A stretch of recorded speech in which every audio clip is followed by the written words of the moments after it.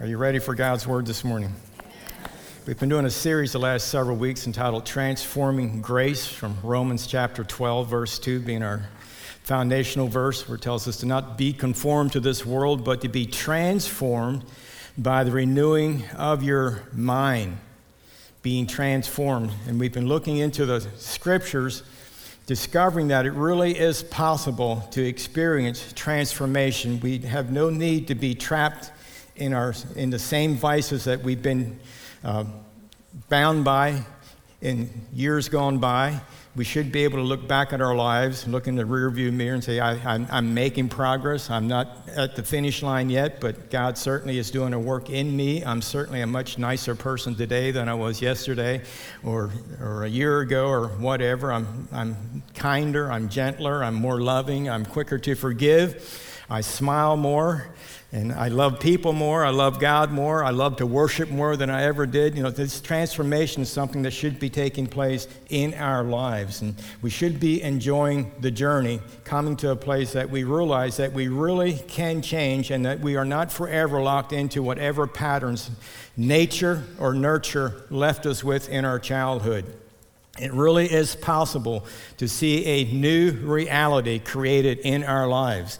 The Apostle Paul referred to it in 2 Corinthians 5 and verse 17 that when we come to Christ, we are a new creation. Old things have passed away, and behold, all things have been made new.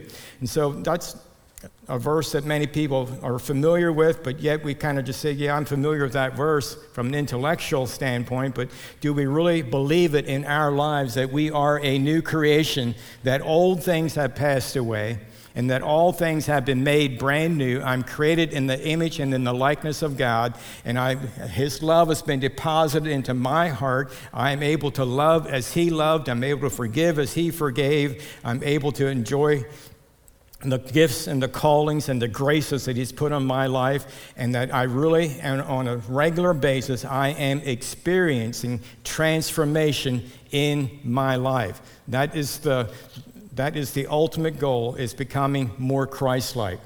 Each and every day, we are more and more Christ-like. So we looked at various aspects of the grace of God. We discovered that God's grace is multifaceted from 1 Peter 4:10.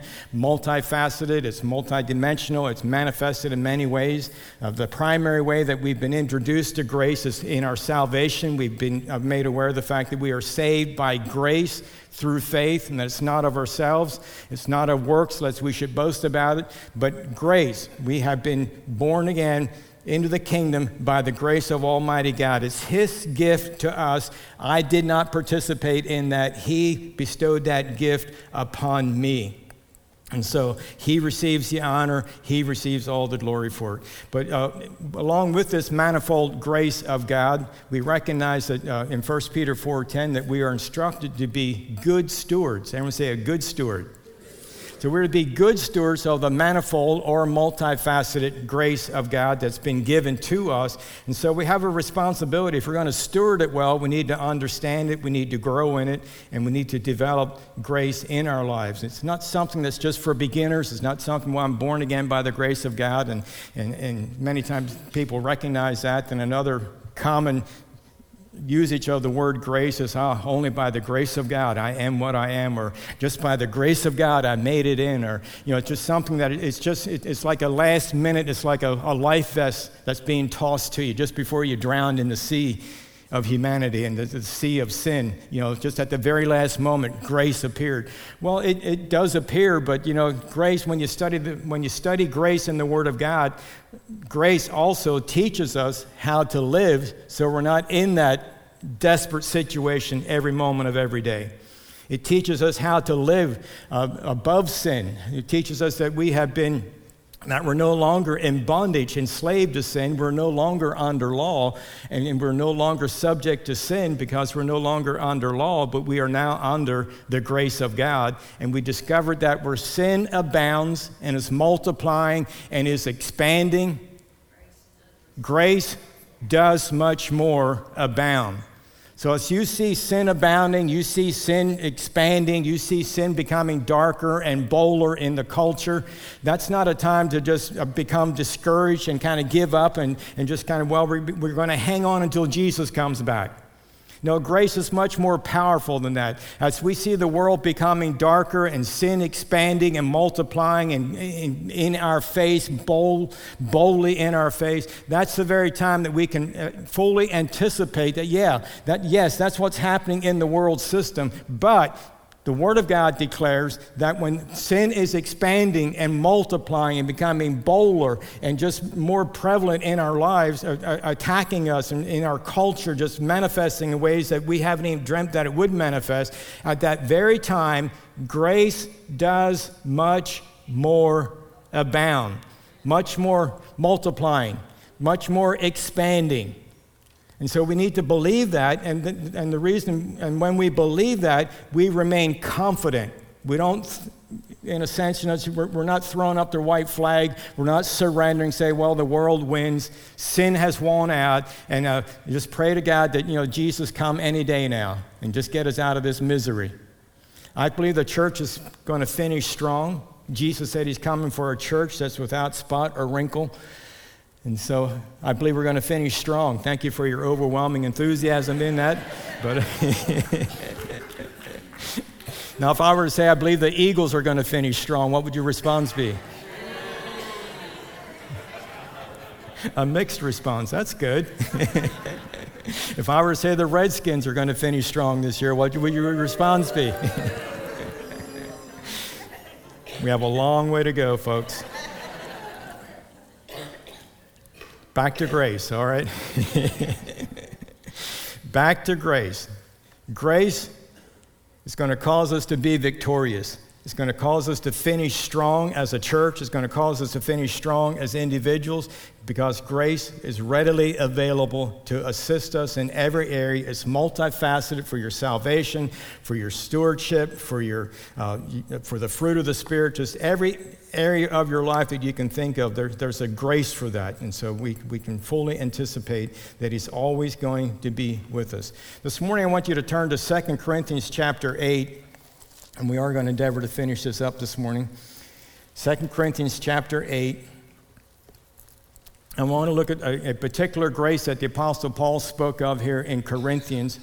And he's writing to the church at Corinth, but he's using the church of Macedonia and the circumstances that they were in as an example of God's grace available concerning their stewardship. But it's not only, in this example, he's talking about stewardship, but I want you to know that this grace, the same principles that are being applied here are available in every area of your life. So in 1 Corinthians chapter 8, he says, "Moreover, brethren, we make known to you the grace of God." So he's making known the grace of God bestowed or given on the churches of Macedonia. Then in verse 2 it says that in a great trial of affliction, the abundance of their joy and their deep poverty abounded in the riches of their liberality. For I bear witness that according to their ability, yes, and beyond their ability, they were freely willing, imploring us with much urgency that we would receive the gift and the fellowship of the ministering to the saints, and not only as we had hoped, but they first gave themselves to the Lord, and then to us by the will of God. So we urge Titus that as he had begun, so he would also complete this grace in you as well. But as you abound in everything, in your faith, in speech, in knowledge, in all diligence, and in your love for us, see that you abound in this grace also. I'm speaking not by commandment, but I'm testing the sincerity of your love by the diligence of others. And verse 9 says, "For you know the grace of our Lord Jesus Christ, that though he was rich, yet for your sakes he became poor, that you through his poverty might become rich." So in using the church of Macedonia, and he's using an example to the church at Corinth. He said, listen, this church in Macedonia, they were right in the middle of a very, very great trial of affliction. And they were also experiencing deep poverty. But right in the middle of that great trial of affliction and right in the middle of experiencing deep poverty came to them heavenly assistance. Specific grace came to them that resulted in something that, in verse 2, I just find it hard to believe that they're in the same sentence, but it says, in the great trial of affliction, the abundance of their joy. Today, when there's a great trial of affliction going on in our lives, we want to whine and cry about it. We want to make sure everyone knows about it and feels sorry for us.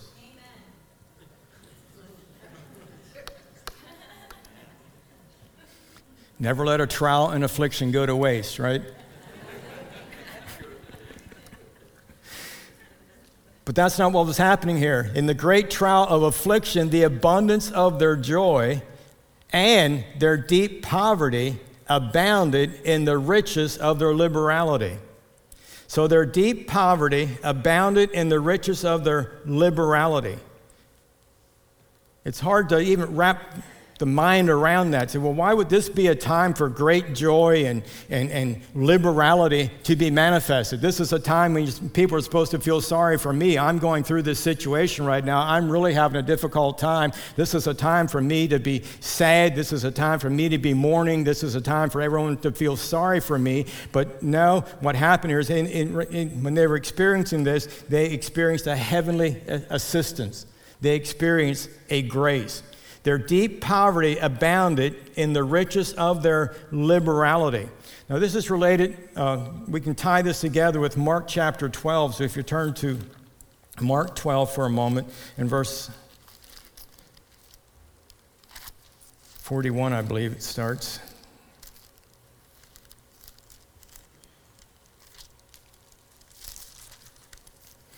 Mark 12 and verse 41. It says, now when Jesus sat opposite the treasury and saw how the people put money into the treasury, and many who were rich put in, then one poor widow came and threw in 2 mites, which make a quadrant. So he called his disciples to himself and said to them, assuredly I say to you, this poor widow has put in more than all those who have given to the treasury, for they all put in out of their abundance, but she out of her poverty put in all that she had, her whole livelihood. So here's an example of what it's talking about, that in her deep poverty, grace abounded, and grace caused her to be more liberal than all the wealthier people that were putting in large sums of money, but they weren't putting in everything that they had. They were just putting in a portion of what they had. You know, if you have Warren Buffett giving $1 billion to Grace Church, and we have you giving $1 million to Grace Church, who gave more?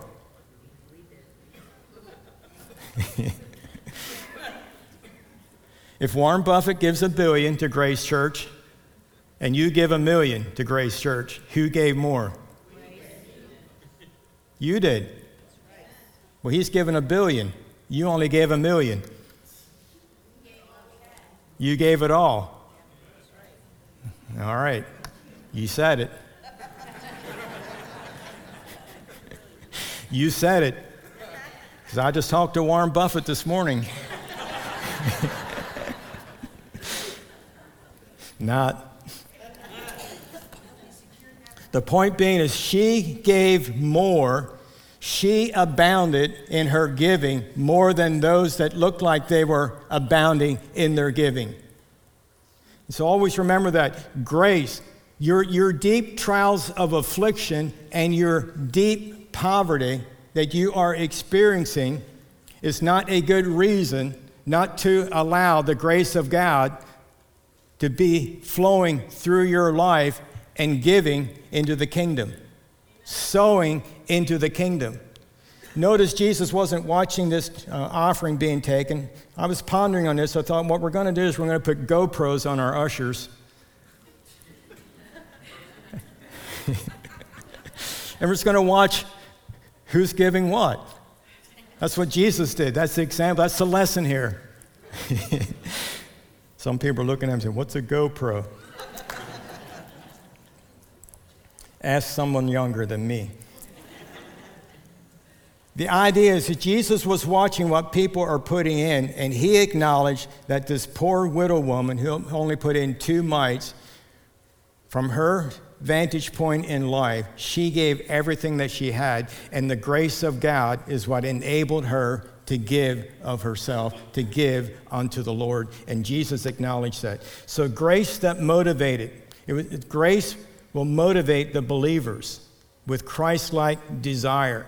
No matter what your circumstances that you are encountering right now, if you will draw on the grace of God, it will motivate you with a Christ-like desire. Your desire to sow into the kingdom, your desire to support the kingdom work here on planet Earth, which we are all called to do. We're all called to be members of the kingdom, and each one is to give. So your desire to do that, it's not valid to say, well, I really desire to do it, but I can't do it. The honest truth is, you may be thinking you want to do it, but you can't do it. But the truth is, you can do it, you're just not willing to do it. And you're not willing to do it because of your circumstances. And you're not experiencing the joy, and you're not experiencing grace that will enable you, and not only enable you, but make you willing. Grace makes us willing. So it's a great joy and a willingness. You say, well, how can I ever get to that place where I would be willing to give when it feels like I have nothing to give? Everyone has something to give. Don't not give thinking, well, you know, what's my $10 going to do, or what's my $100 going to do, or what's my $1 million going to do if all these other people are giving these other much larger amounts. It's not based on that. It's based on where you are.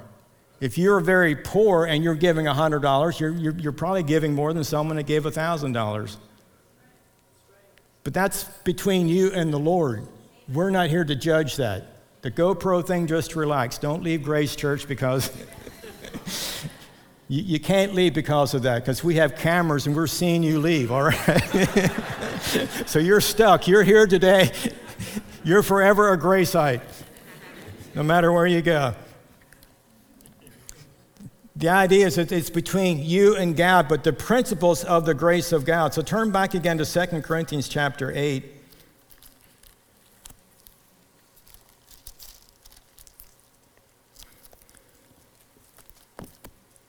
And so I find it very interesting that in the great trial of affliction, in verse 2, the abundance of their joy, it was an abundance of joy, and their deep poverty, it wasn't just a hard time, it was deep poverty. There's some serious financial issues going on here. They abounded in the riches of their liberality. And then in verse 3, gives you some clues as to how we can tap into this grace, open up our hearts for this grace to be poured into our hearts. Like this grace was given to them, it's given to us as well. For I bear witness that according to their ability, yes, and beyond their ability, beyond their ability. The grace of God will enable you to do things beyond your ability. We have been defining grace as God's power, God's strength in you, enabling you to do what you cannot do in your own strength. Grace will cause you to do things beyond your ability, and to do so freely.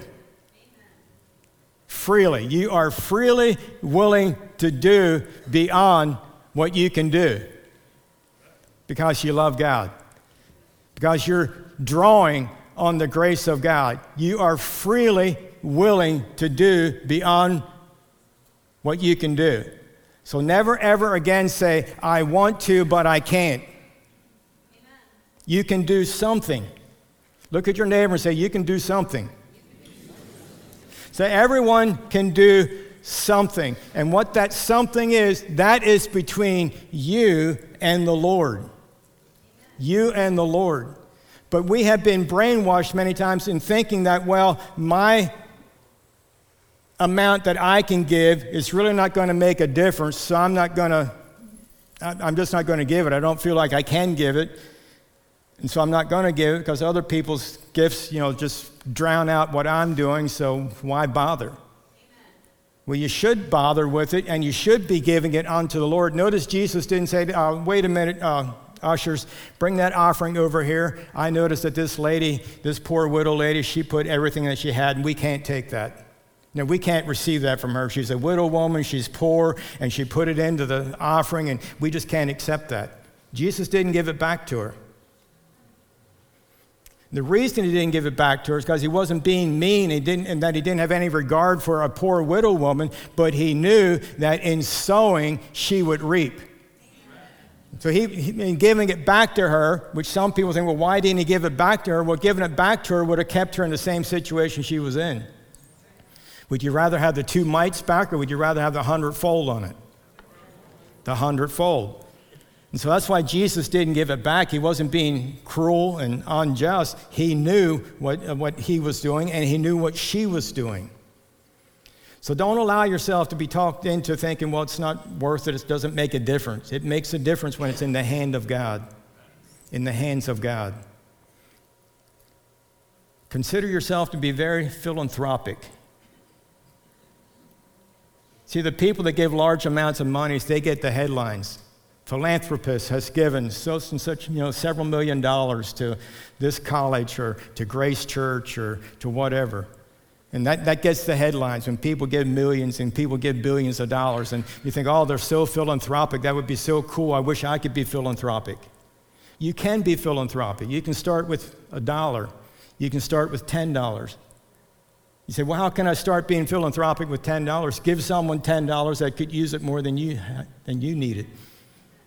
Just start blessing people. Now, the world may not look at that as being philanthropic, but God looks at it. He says, this woman gave more than everyone else. So if you're feeling really poor and things are really tight right now, just go ahead and give something, and that'll put you beyond what Warren Buffett has given to us.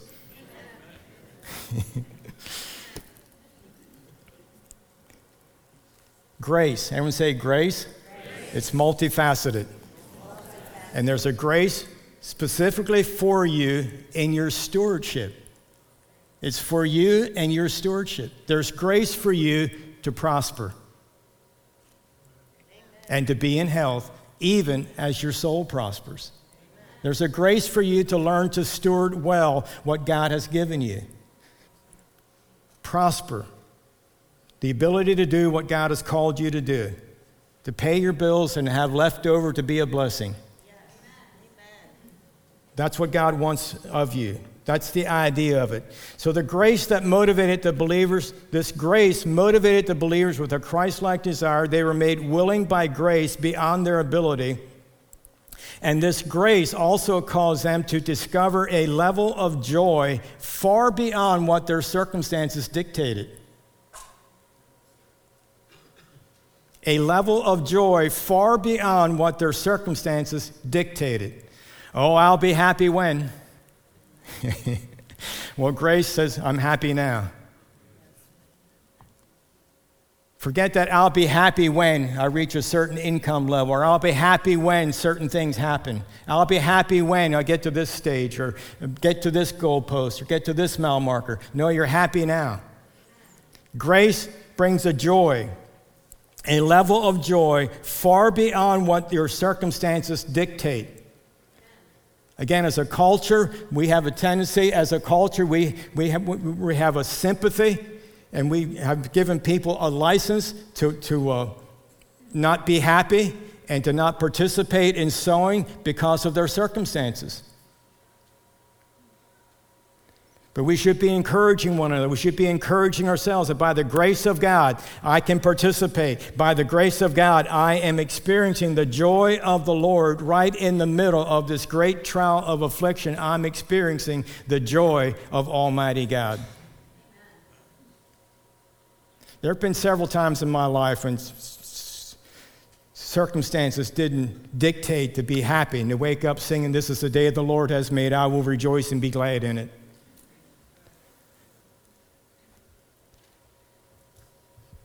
But you encourage yourself. Say, this is the day that the Lord has made. I will rejoice. I will be glad in it. In Jesus' name. I will be glad in it. Drawing on the grace of God. Drawing on the grace of God. And so we need to learn to tap into it. and believe that this grace can be manifested. So this grace that we're speaking of, this grace that motivates believers with a Christ-like desire, a grace that motivates people, makes people willing by the grace of God to do beyond their own ability, a grace that discovers a level of joy far beyond what their circumstances dictate. This grace is available to bring transformation in your life as well as it brought transformation into the Macedonian church. This was not just for them. Paul's writing and saying, here's what happened in Macedonia, here's what can happen in Corinth, and we can also say, and here's what's to happen in Grace Church today. We can have this grace bring about a transformation in our lives. But when we want to submit ourselves here, in verse 5, it says in verse 5, it says, and not only as we had hoped, but they first gave themselves to the Lord. So the first step in giving yourself and experiencing the grace of God to the degree that we're speaking of here is to give yourself over to the Lord. So, well, Pastor Ray, I did surrender my life. I accepted him as my Lord and Savior, but are you still yielding to him? Are you still surrendered to him in every area of your life? In the midst of great trials and affliction, are you still yielded to him? Say, Lord, not my will, but your will be done. Lord, I believe that in every trial of affliction, you make a way of escape. In every test, in every trial, your word declares you make a way of escape. Father, I thank you for it. I take joy in my way of escape. I thank you I'm coming out of this wilderness just like Jesus came out of the wilderness, strong, filled with the Holy Spirit and with power, stronger than when he went in. I'm coming out of this affliction. I'm coming out of this trial. I'm coming out of this time of deep financial stress. I'm coming out of it better and sharper and a better steward than I ever was before. And I'm going to see the windows of heaven open and flowing to me like I never had before. But the key is give yourself first to God, then to the work of the ministry. God's will for you, God's grace gifting on you. Just like the widow woman, she gave everything to God. You give yourself over to God first. Say, God, I'm surrendered to you. What would you have me do? I'm not giving out of compulsion. I'm having my arms twisted to give. Lord, I am surrendered to you. I want your grace to be manifested in my life. In Jesus' name, I want your grace. Is that what you want this morning? The grace of Almighty God? The grace of Almighty God.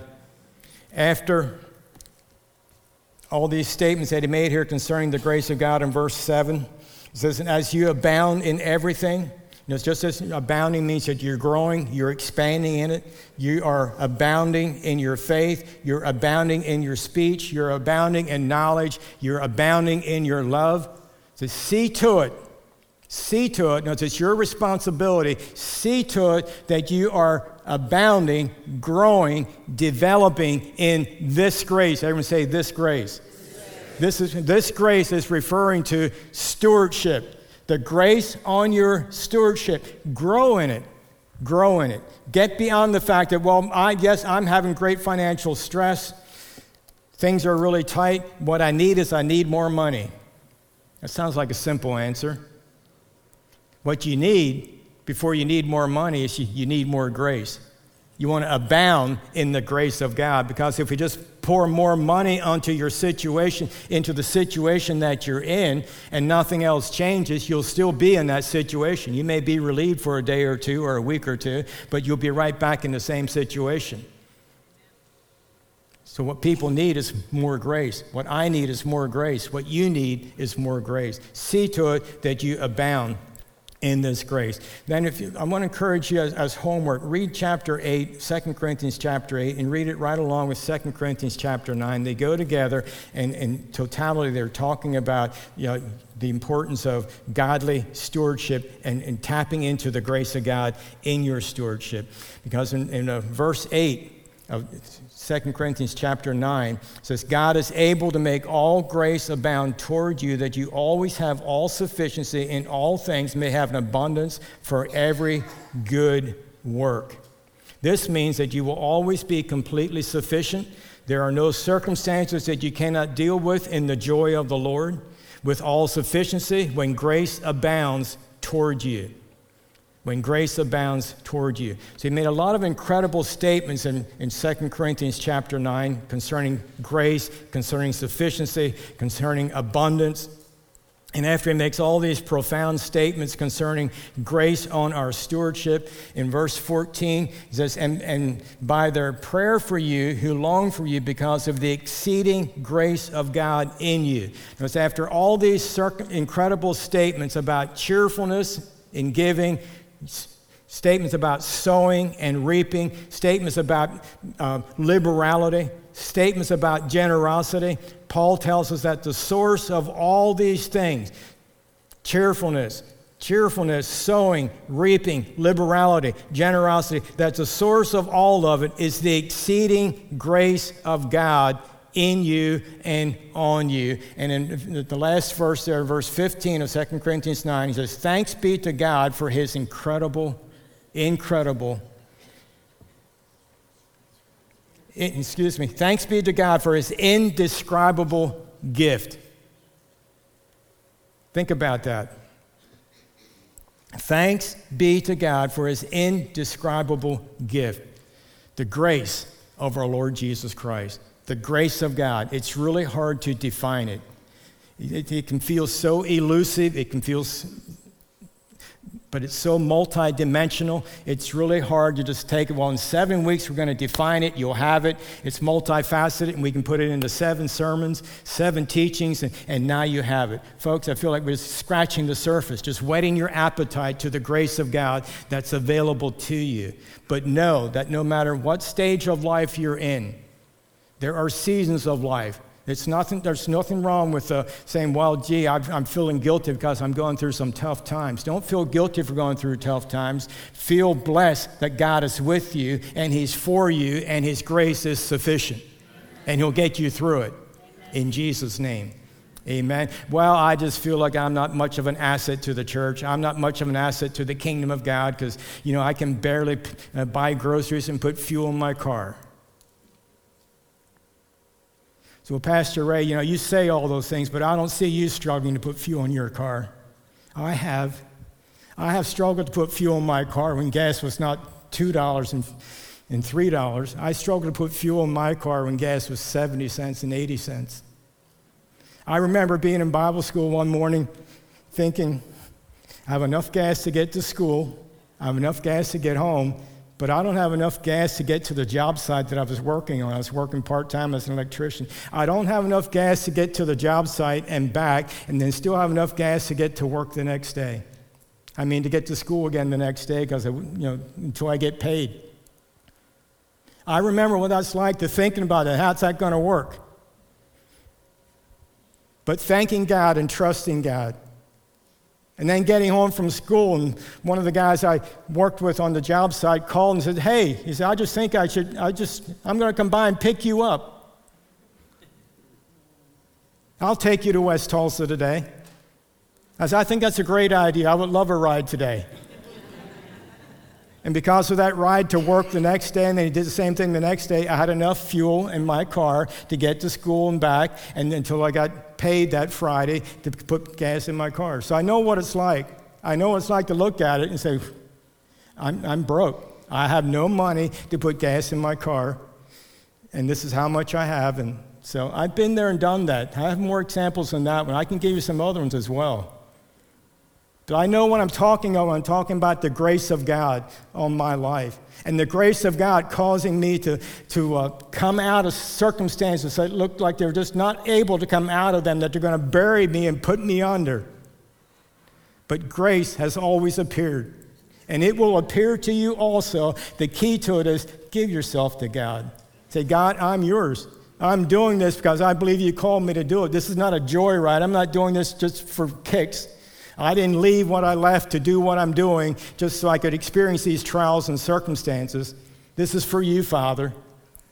You receive the glory. You receive the honor. I'm coming out of this, and I'm coming out of it victorious in Jesus' name. Amen. Amen. The good news is I can afford gas much better today at the price it is today than I could 30, 40 years ago when it was a whole lot cheaper. So stop thinking, well, if only I would have lived back when gas was 40 cents. You're not living back then. You're living now. And some of you people are thinking, well, I remember when gas was 25 cents. I do too. I just didn't want to tell you that.